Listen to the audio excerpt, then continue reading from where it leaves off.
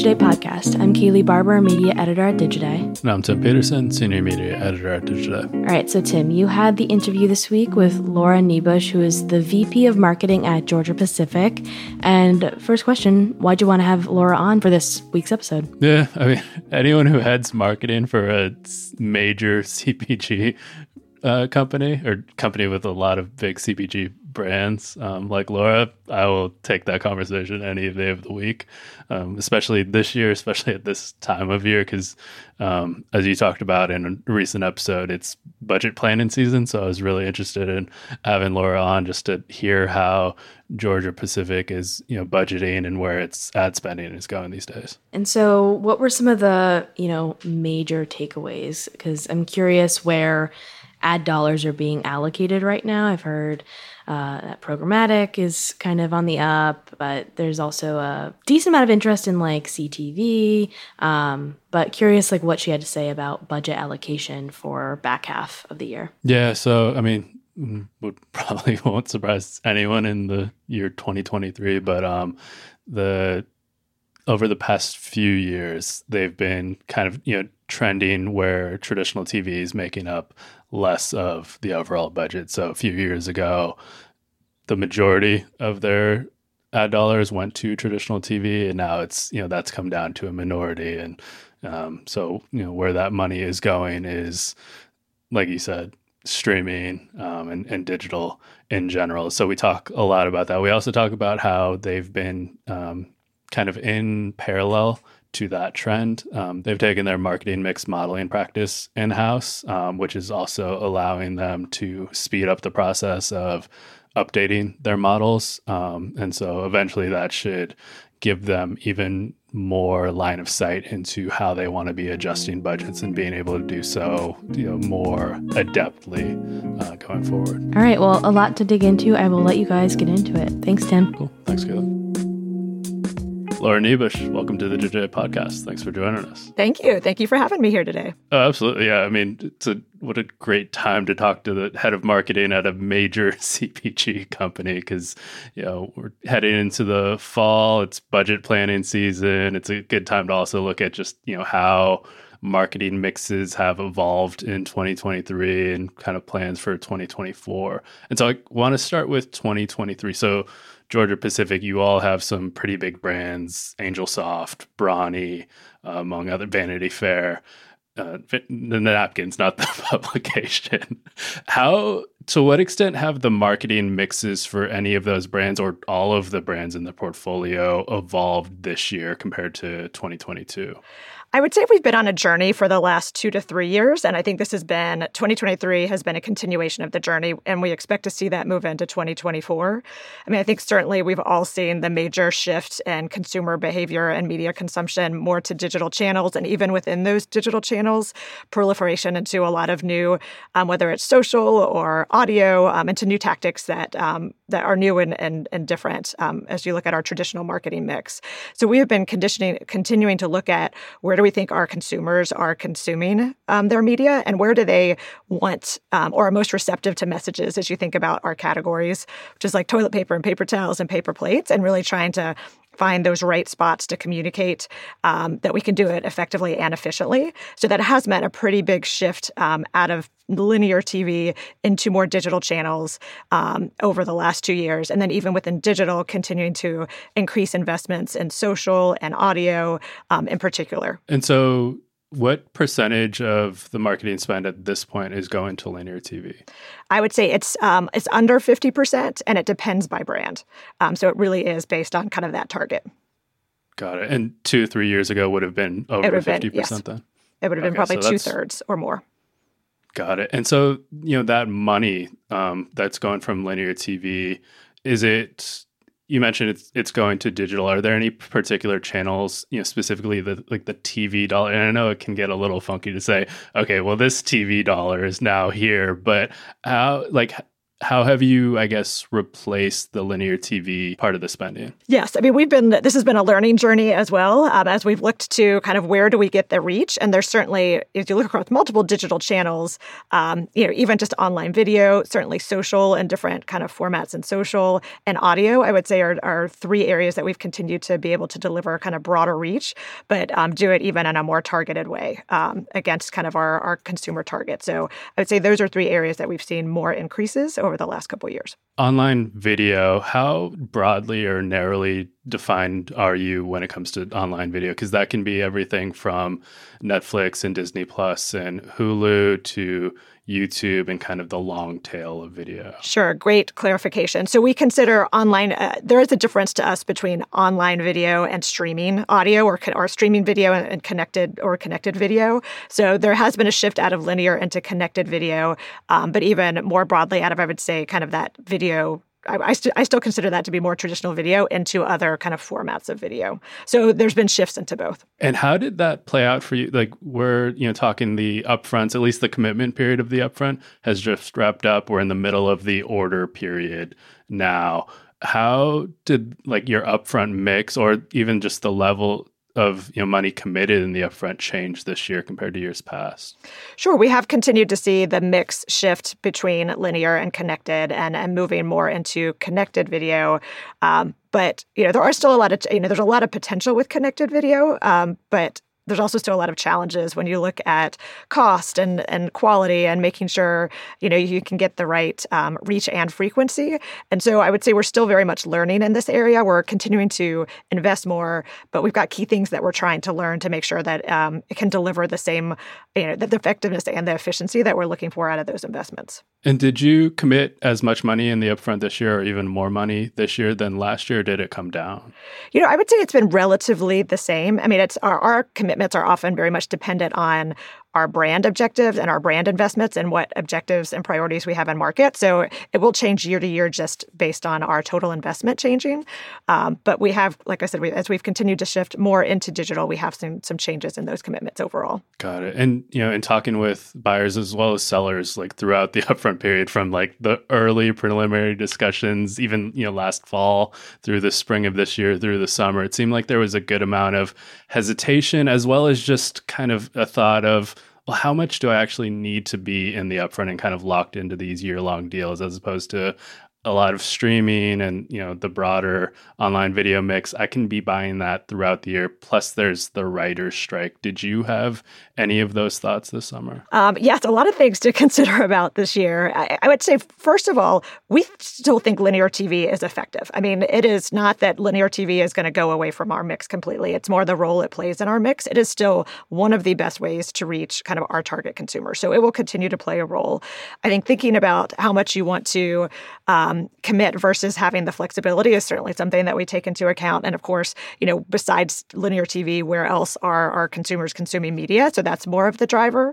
While we have absolutely been following the strike, still strongly believe that, we'll still get to a full slate of programming that made us feel comfortable in the upfront this year. Okay. Yeah, because that's another thing I was curious about is, with the strikes, to what extent you all are adapting your, not just the linear TV, but that obviously affects streaming and even has some kind of ripple effects, beyond, streaming. But what adjustments have you all needed to make? What contingencies have you put in place for the fall and Q4, assuming these strikes continue to impact programming? I would say less adjustments up front and more contingencies that we're going to continue to monitor this situation.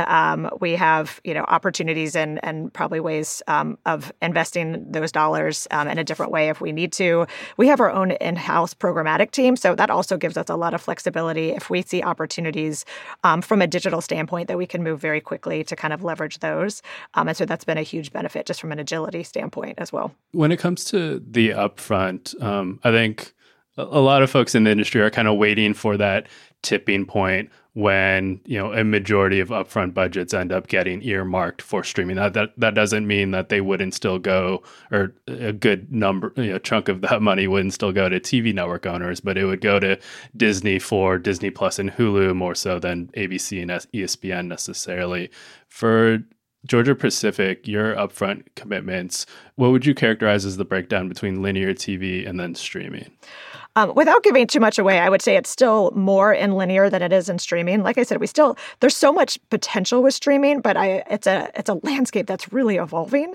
And while I agree, I think there's going to be a tipping point. And if I could tell you when it was, I would definitely be making more money than I do right now. I don't think we're there yet because it kind of goes to, it's supply and demand and kind of cost versus who's actually there. And while I think there's eyeballs there, I still think there actually are in linear as well. And I don't think that the prices necessarily reflect that yet today. And so I think we've got to continue to think about where are the eyeballs, but also as someone who's responsible for how much we're investing to drive our marketing objectives, making sure that those investments make sense. Right. And how do you make that judgment or that calculation when comparing the cost effectiveness of streaming versus linear TV? Because it can be sometimes it can be hard to make that, because with linear TV it's generally pretty broadly targeted and you're using programs as proxy of, okay, I know people of a certain age and maybe of a certain gender breakdown over-index on watching the show, whereas streaming you can get very I want to advertise to people who are buying CPG, who are buying toilet paper week in and week out, and you can be a bit narrower, and the measurement and attribution can also be different. So how do you get enough of an apples to apples comparison? It's a great question. I mean, I would say we're starting our strategy starts from an audience first strategy. So for each of our brands, they have a different kind of strategic target or target consumer. We're looking audience first. Where do we think we can reach them? And then we use different quantitative tools to help us understand the right mix of that. And in particular, MMM, marketing mix modeling, is still probably what we use most holistically across all of our investments to give us the best apples to apples. And then we'll supplement that with other metrics as makes sense for that particular tactic. But the marketing mix modeling is something that helps us best understand, streaming and linear versus online video, social audio, kind of all the different tactics that we may be using. Okay. We're about to maybe go into the deep end because you brought up marketing mix modeling, which is something I probably spend too much time thinking about. Although I'm talking to someone who probably spends even more time thinking about marketing mix modeling. But I've been having some conversations in the past week or so with folks about just the potential for marketing mix modeling to finally modernize. Some of these people I've been talking to, these conversations have been in the context of AI, of, we finally, maybe now have the technology to really not only, make sense of the data better than we can, but to automate more of the processes so the marketing mix models, can be updated more regularly, and it doesn't need to be so much a quarterly type thing. Are you seeing any signs of marketing mix modeling modernizing? I think we can get there, and that's what's so exciting about AI. But I don't think we're there yet, or at least I haven't found a solution where we're there quite yet. Just this year, I actually took on analytics as part of my responsibilities, and that has been really important as to really integrate it with the team. We also moved to insource our marketing mix modeling versus leverage an outside vendor, and that's also been really beneficial as far as driving more transparency of the results and the model itself, but also ability to do it more frequently in a more cost-effective way. But we're still not in it on a quarterly basis. And that would be being able to do it more frequently and being able to leverage AI to generate not just kind of looking at what happened in the past, but how you think more about kind of what's happening in the future, I think are definitely areas that I'm excited to explore in the future. Again, I'm just not quite sure that we're there yet, but that's something that the team is absolutely interested in and exploring. Got it. What's the frequency you've gotten it to so far? Right now, we're doing it on an annual basis. I guess, budgets are still largely managed on an annual basis, right? Right. And we use other metrics to help us kind of throughout the year. We're definitely making optimizations throughout the year, but other metrics are helping us make those optimizations versus marketing mix, which is really informing kind of that overall strategic plan. Bringing that in-house, that feels like a not insignificant move, I imagine. I mean, one, having to have the people or, train your people to be able to do that. But then I would also imagine there needs to be like some sort of handoff so that you have the historical data you would need that you were relying on the outside vendor for? What were kind of the hallmarks of that process for you? Sure. The first thing was the data. And part of the problem was we were doing marketing mix modeling, but our data sat in so many different places. It sat with the agency. It sat with obviously different media companies. And there wasn't one single source of truth. And so the first thing we did was actually create a data cloud that connected all of our different pieces of data, no matter where they sat, and it harmonized them so that they could be easily accessible. Marketing mix modeling is the first use case that we're using that data for, but we've since found, dozens of other ways that now that data is together and more accessible and easy to use, that we can actually use it to make business decisions. But getting the data together and harmonizing it and having a way to do that ongoing was kind of step one. And the second was talent, making sure we had the right resources internally who could do the work, not just the data scientist aspect of it and the modeling, but also the interpretation and helping us really understand what the results meant. So those have been the two things. And then the third is just, the balance between insourcing and external vendors is often who's got the best knowledge and thought leadership. So in addition to building the team and the data, like making sure we're still staying connected to best-in-class thinking around marketing mix modeling so we can bring that internally and make updates as needed. What was the time frame for that from, making the decision, okay, we want to bring our marketing mix modeling in-house to when that process was completed? It was probably around 18 months from the time we said we want to do it, making sure that we could model it ourselves and kind of building out the model, building out the data.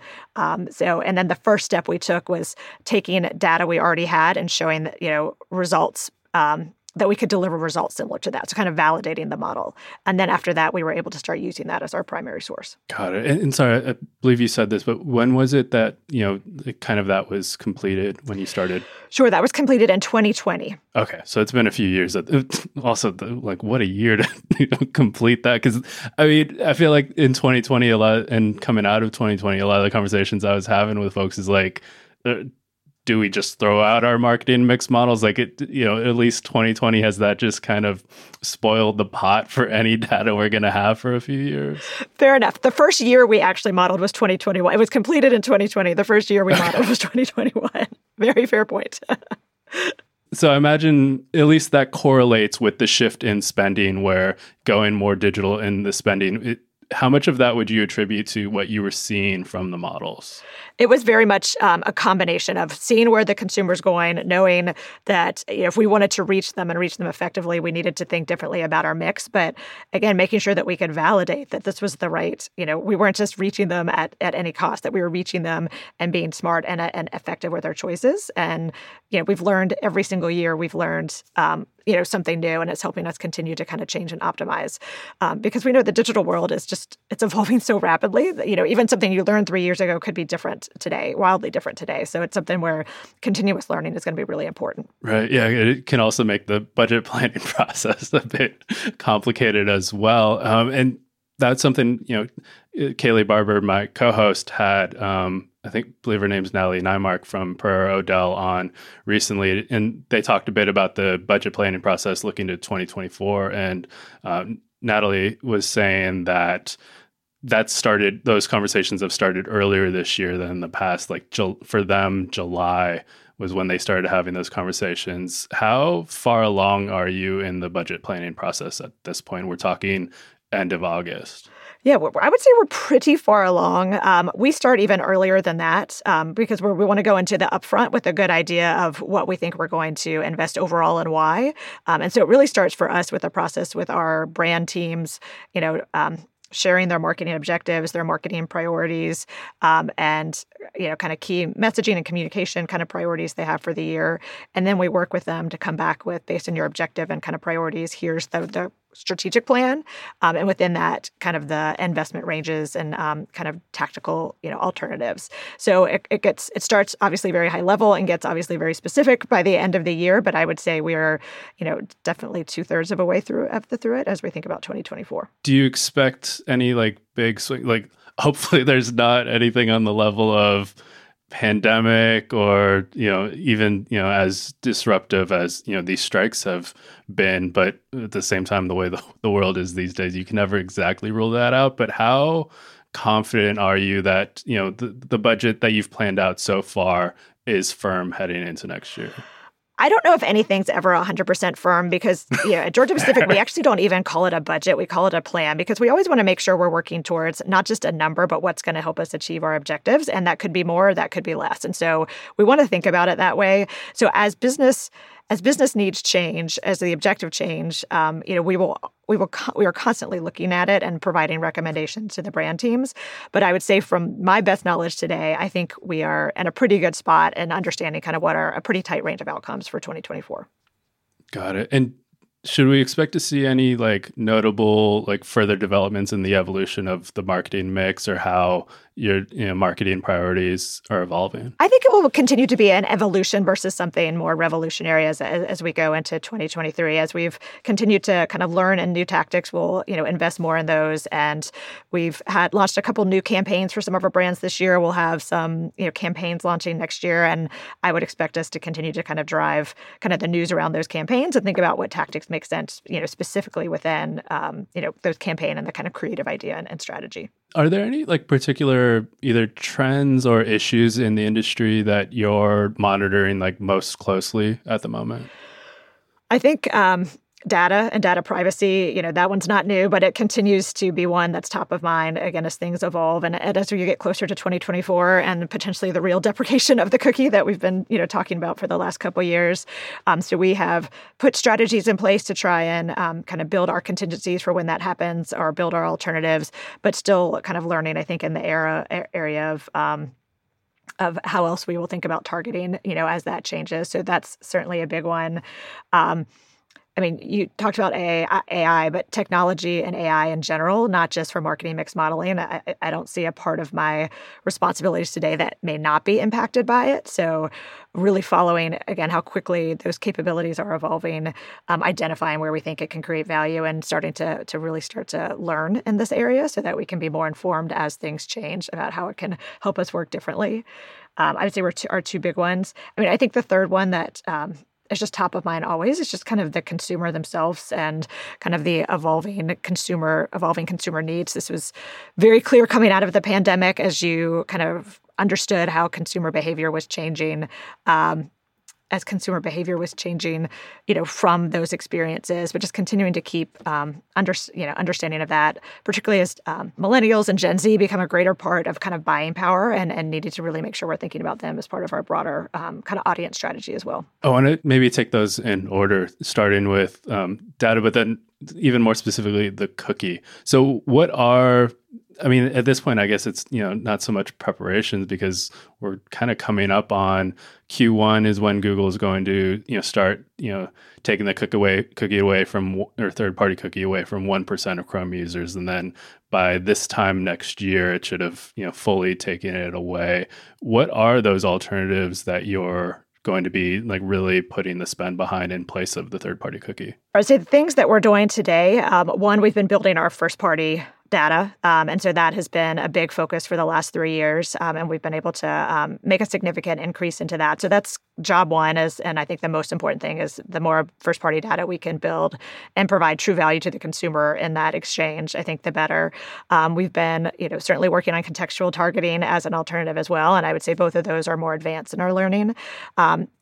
Areas that we're still exploring are new ID alternatives, unified ID and other alternatives. And so that's, another area we want to continue to explore. And how do you think about, reach in kind of that post-cookie landscape, especially, so much conversation has been around first-party data, both on, the advertiser side, but then also the publisher side. But a challenge for publishers is a lot of publishers just don't have the first-party data, or they only have it on a percentage of their audience, 30%. And then they kind of have to project off of that for the rest of the audience. And so it feels like everything's trending towards a much more probabilistic landscape after, digital has been known for being a lot more deterministic, even though third-party cookie kind of messes all that up anyways.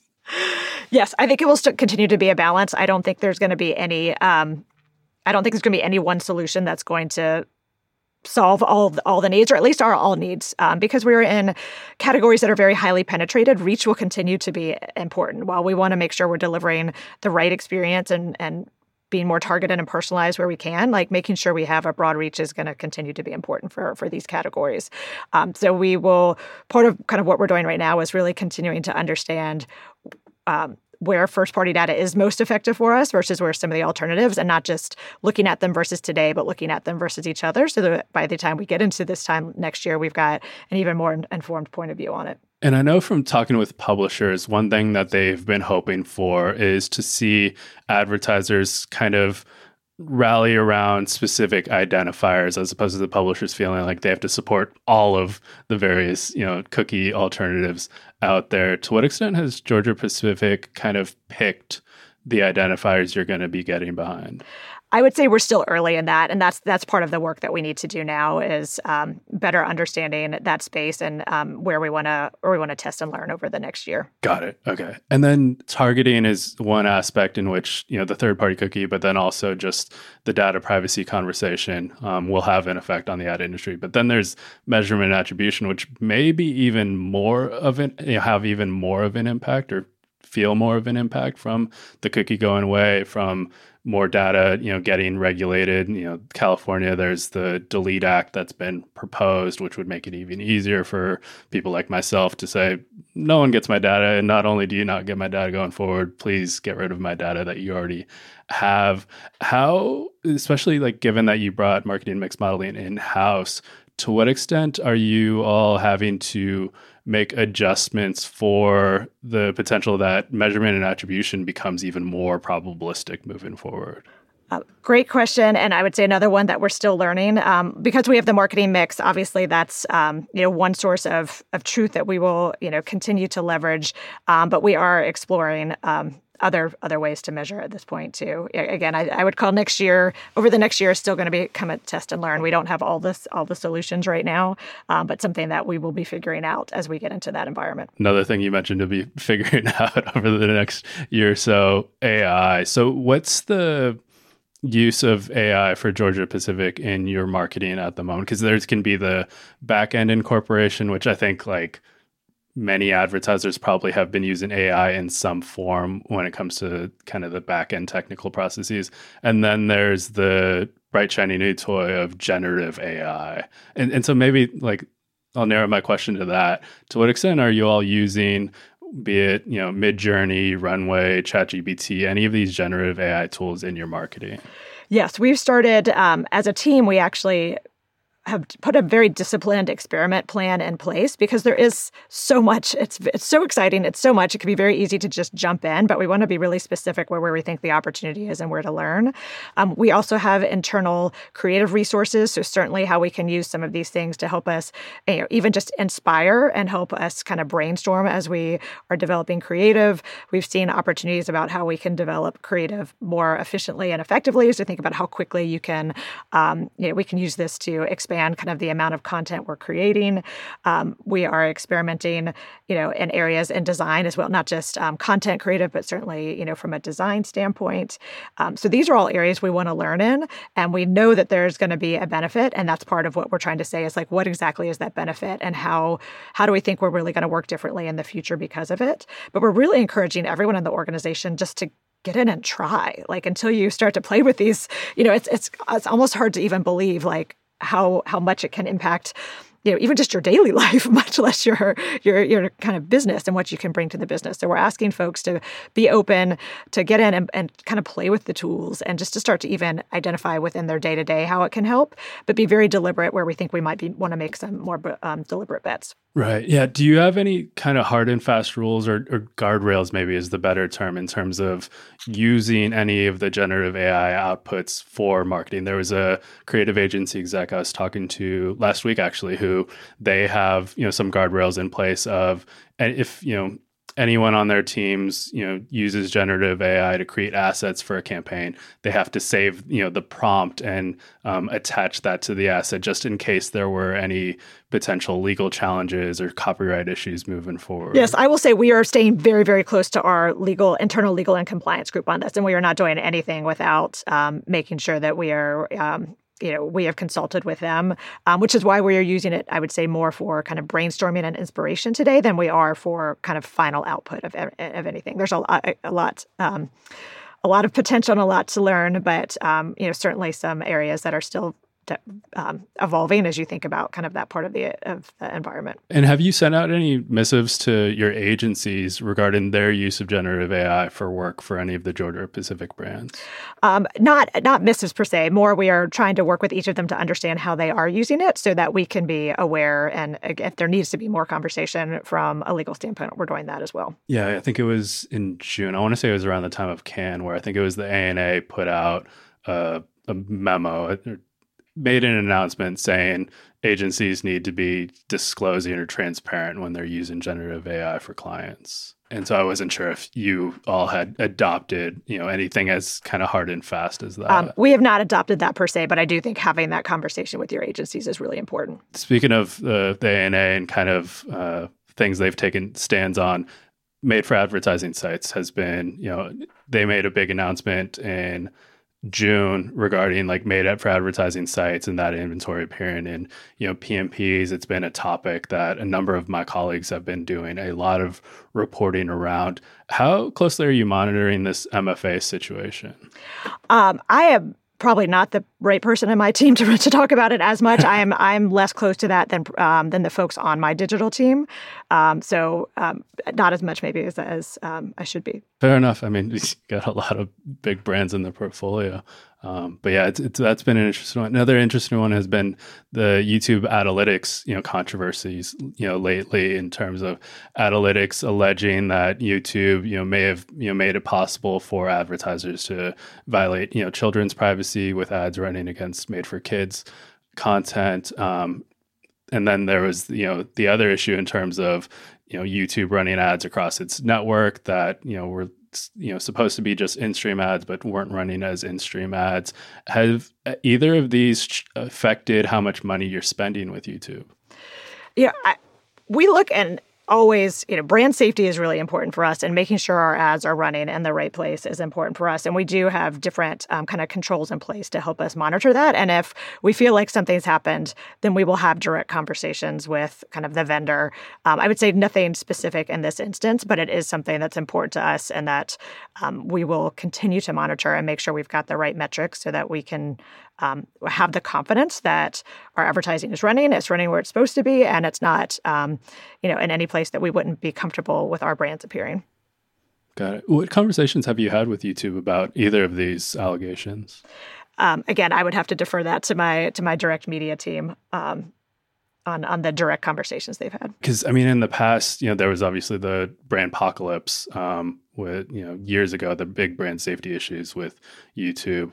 But these ones, it doesn't feel like this is necessarily set off a firestorm where you have a number of, brand, heads of marketing coming out and saying, we need answers on this. And I've been kind of curious, why that is, why it feels like this hasn't set off the industry as past allegations have, not even just with YouTube, but, Facebook's had, similar issues in the past too, but why this one hasn't seemed to really hit much of a nerve. It's a good question. Again, I think we're so focused, we are always focused on brand safety and always trying to make sure that we've got the right controls in place so that our advertising appears in the right place.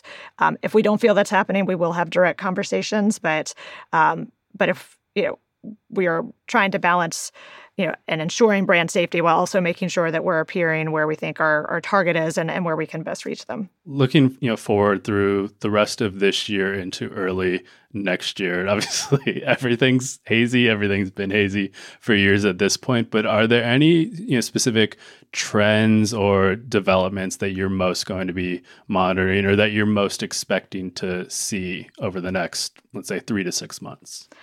Sure. I think it's the AI, that we've already talked about is that I think that's the biggest single game changer that's going to impact, marketing, not just how we, how marketing appears, but how we as marketers work every single day. And so I think that one will continue to evolve. And what I say about that may be very different 6 months from now as we learn more about what that means. Got it. And how has that affected your work, personally? Are you spending half your day, just talking with ChatGPT, hey, I got to write this email. Can you help me out with this? Probably not half my day, but I I will start turning to it to be like, what would it say? And is that actually better than what I would say? So it's a great, like, just as inspiration, it's a great source of inspiration. And I think it's a resource that it is, if we're not using it, it's like, why not? It is just another source of information that can help us do our jobs better. Yeah. Any tool that makes my life easier, I'm fairly open to.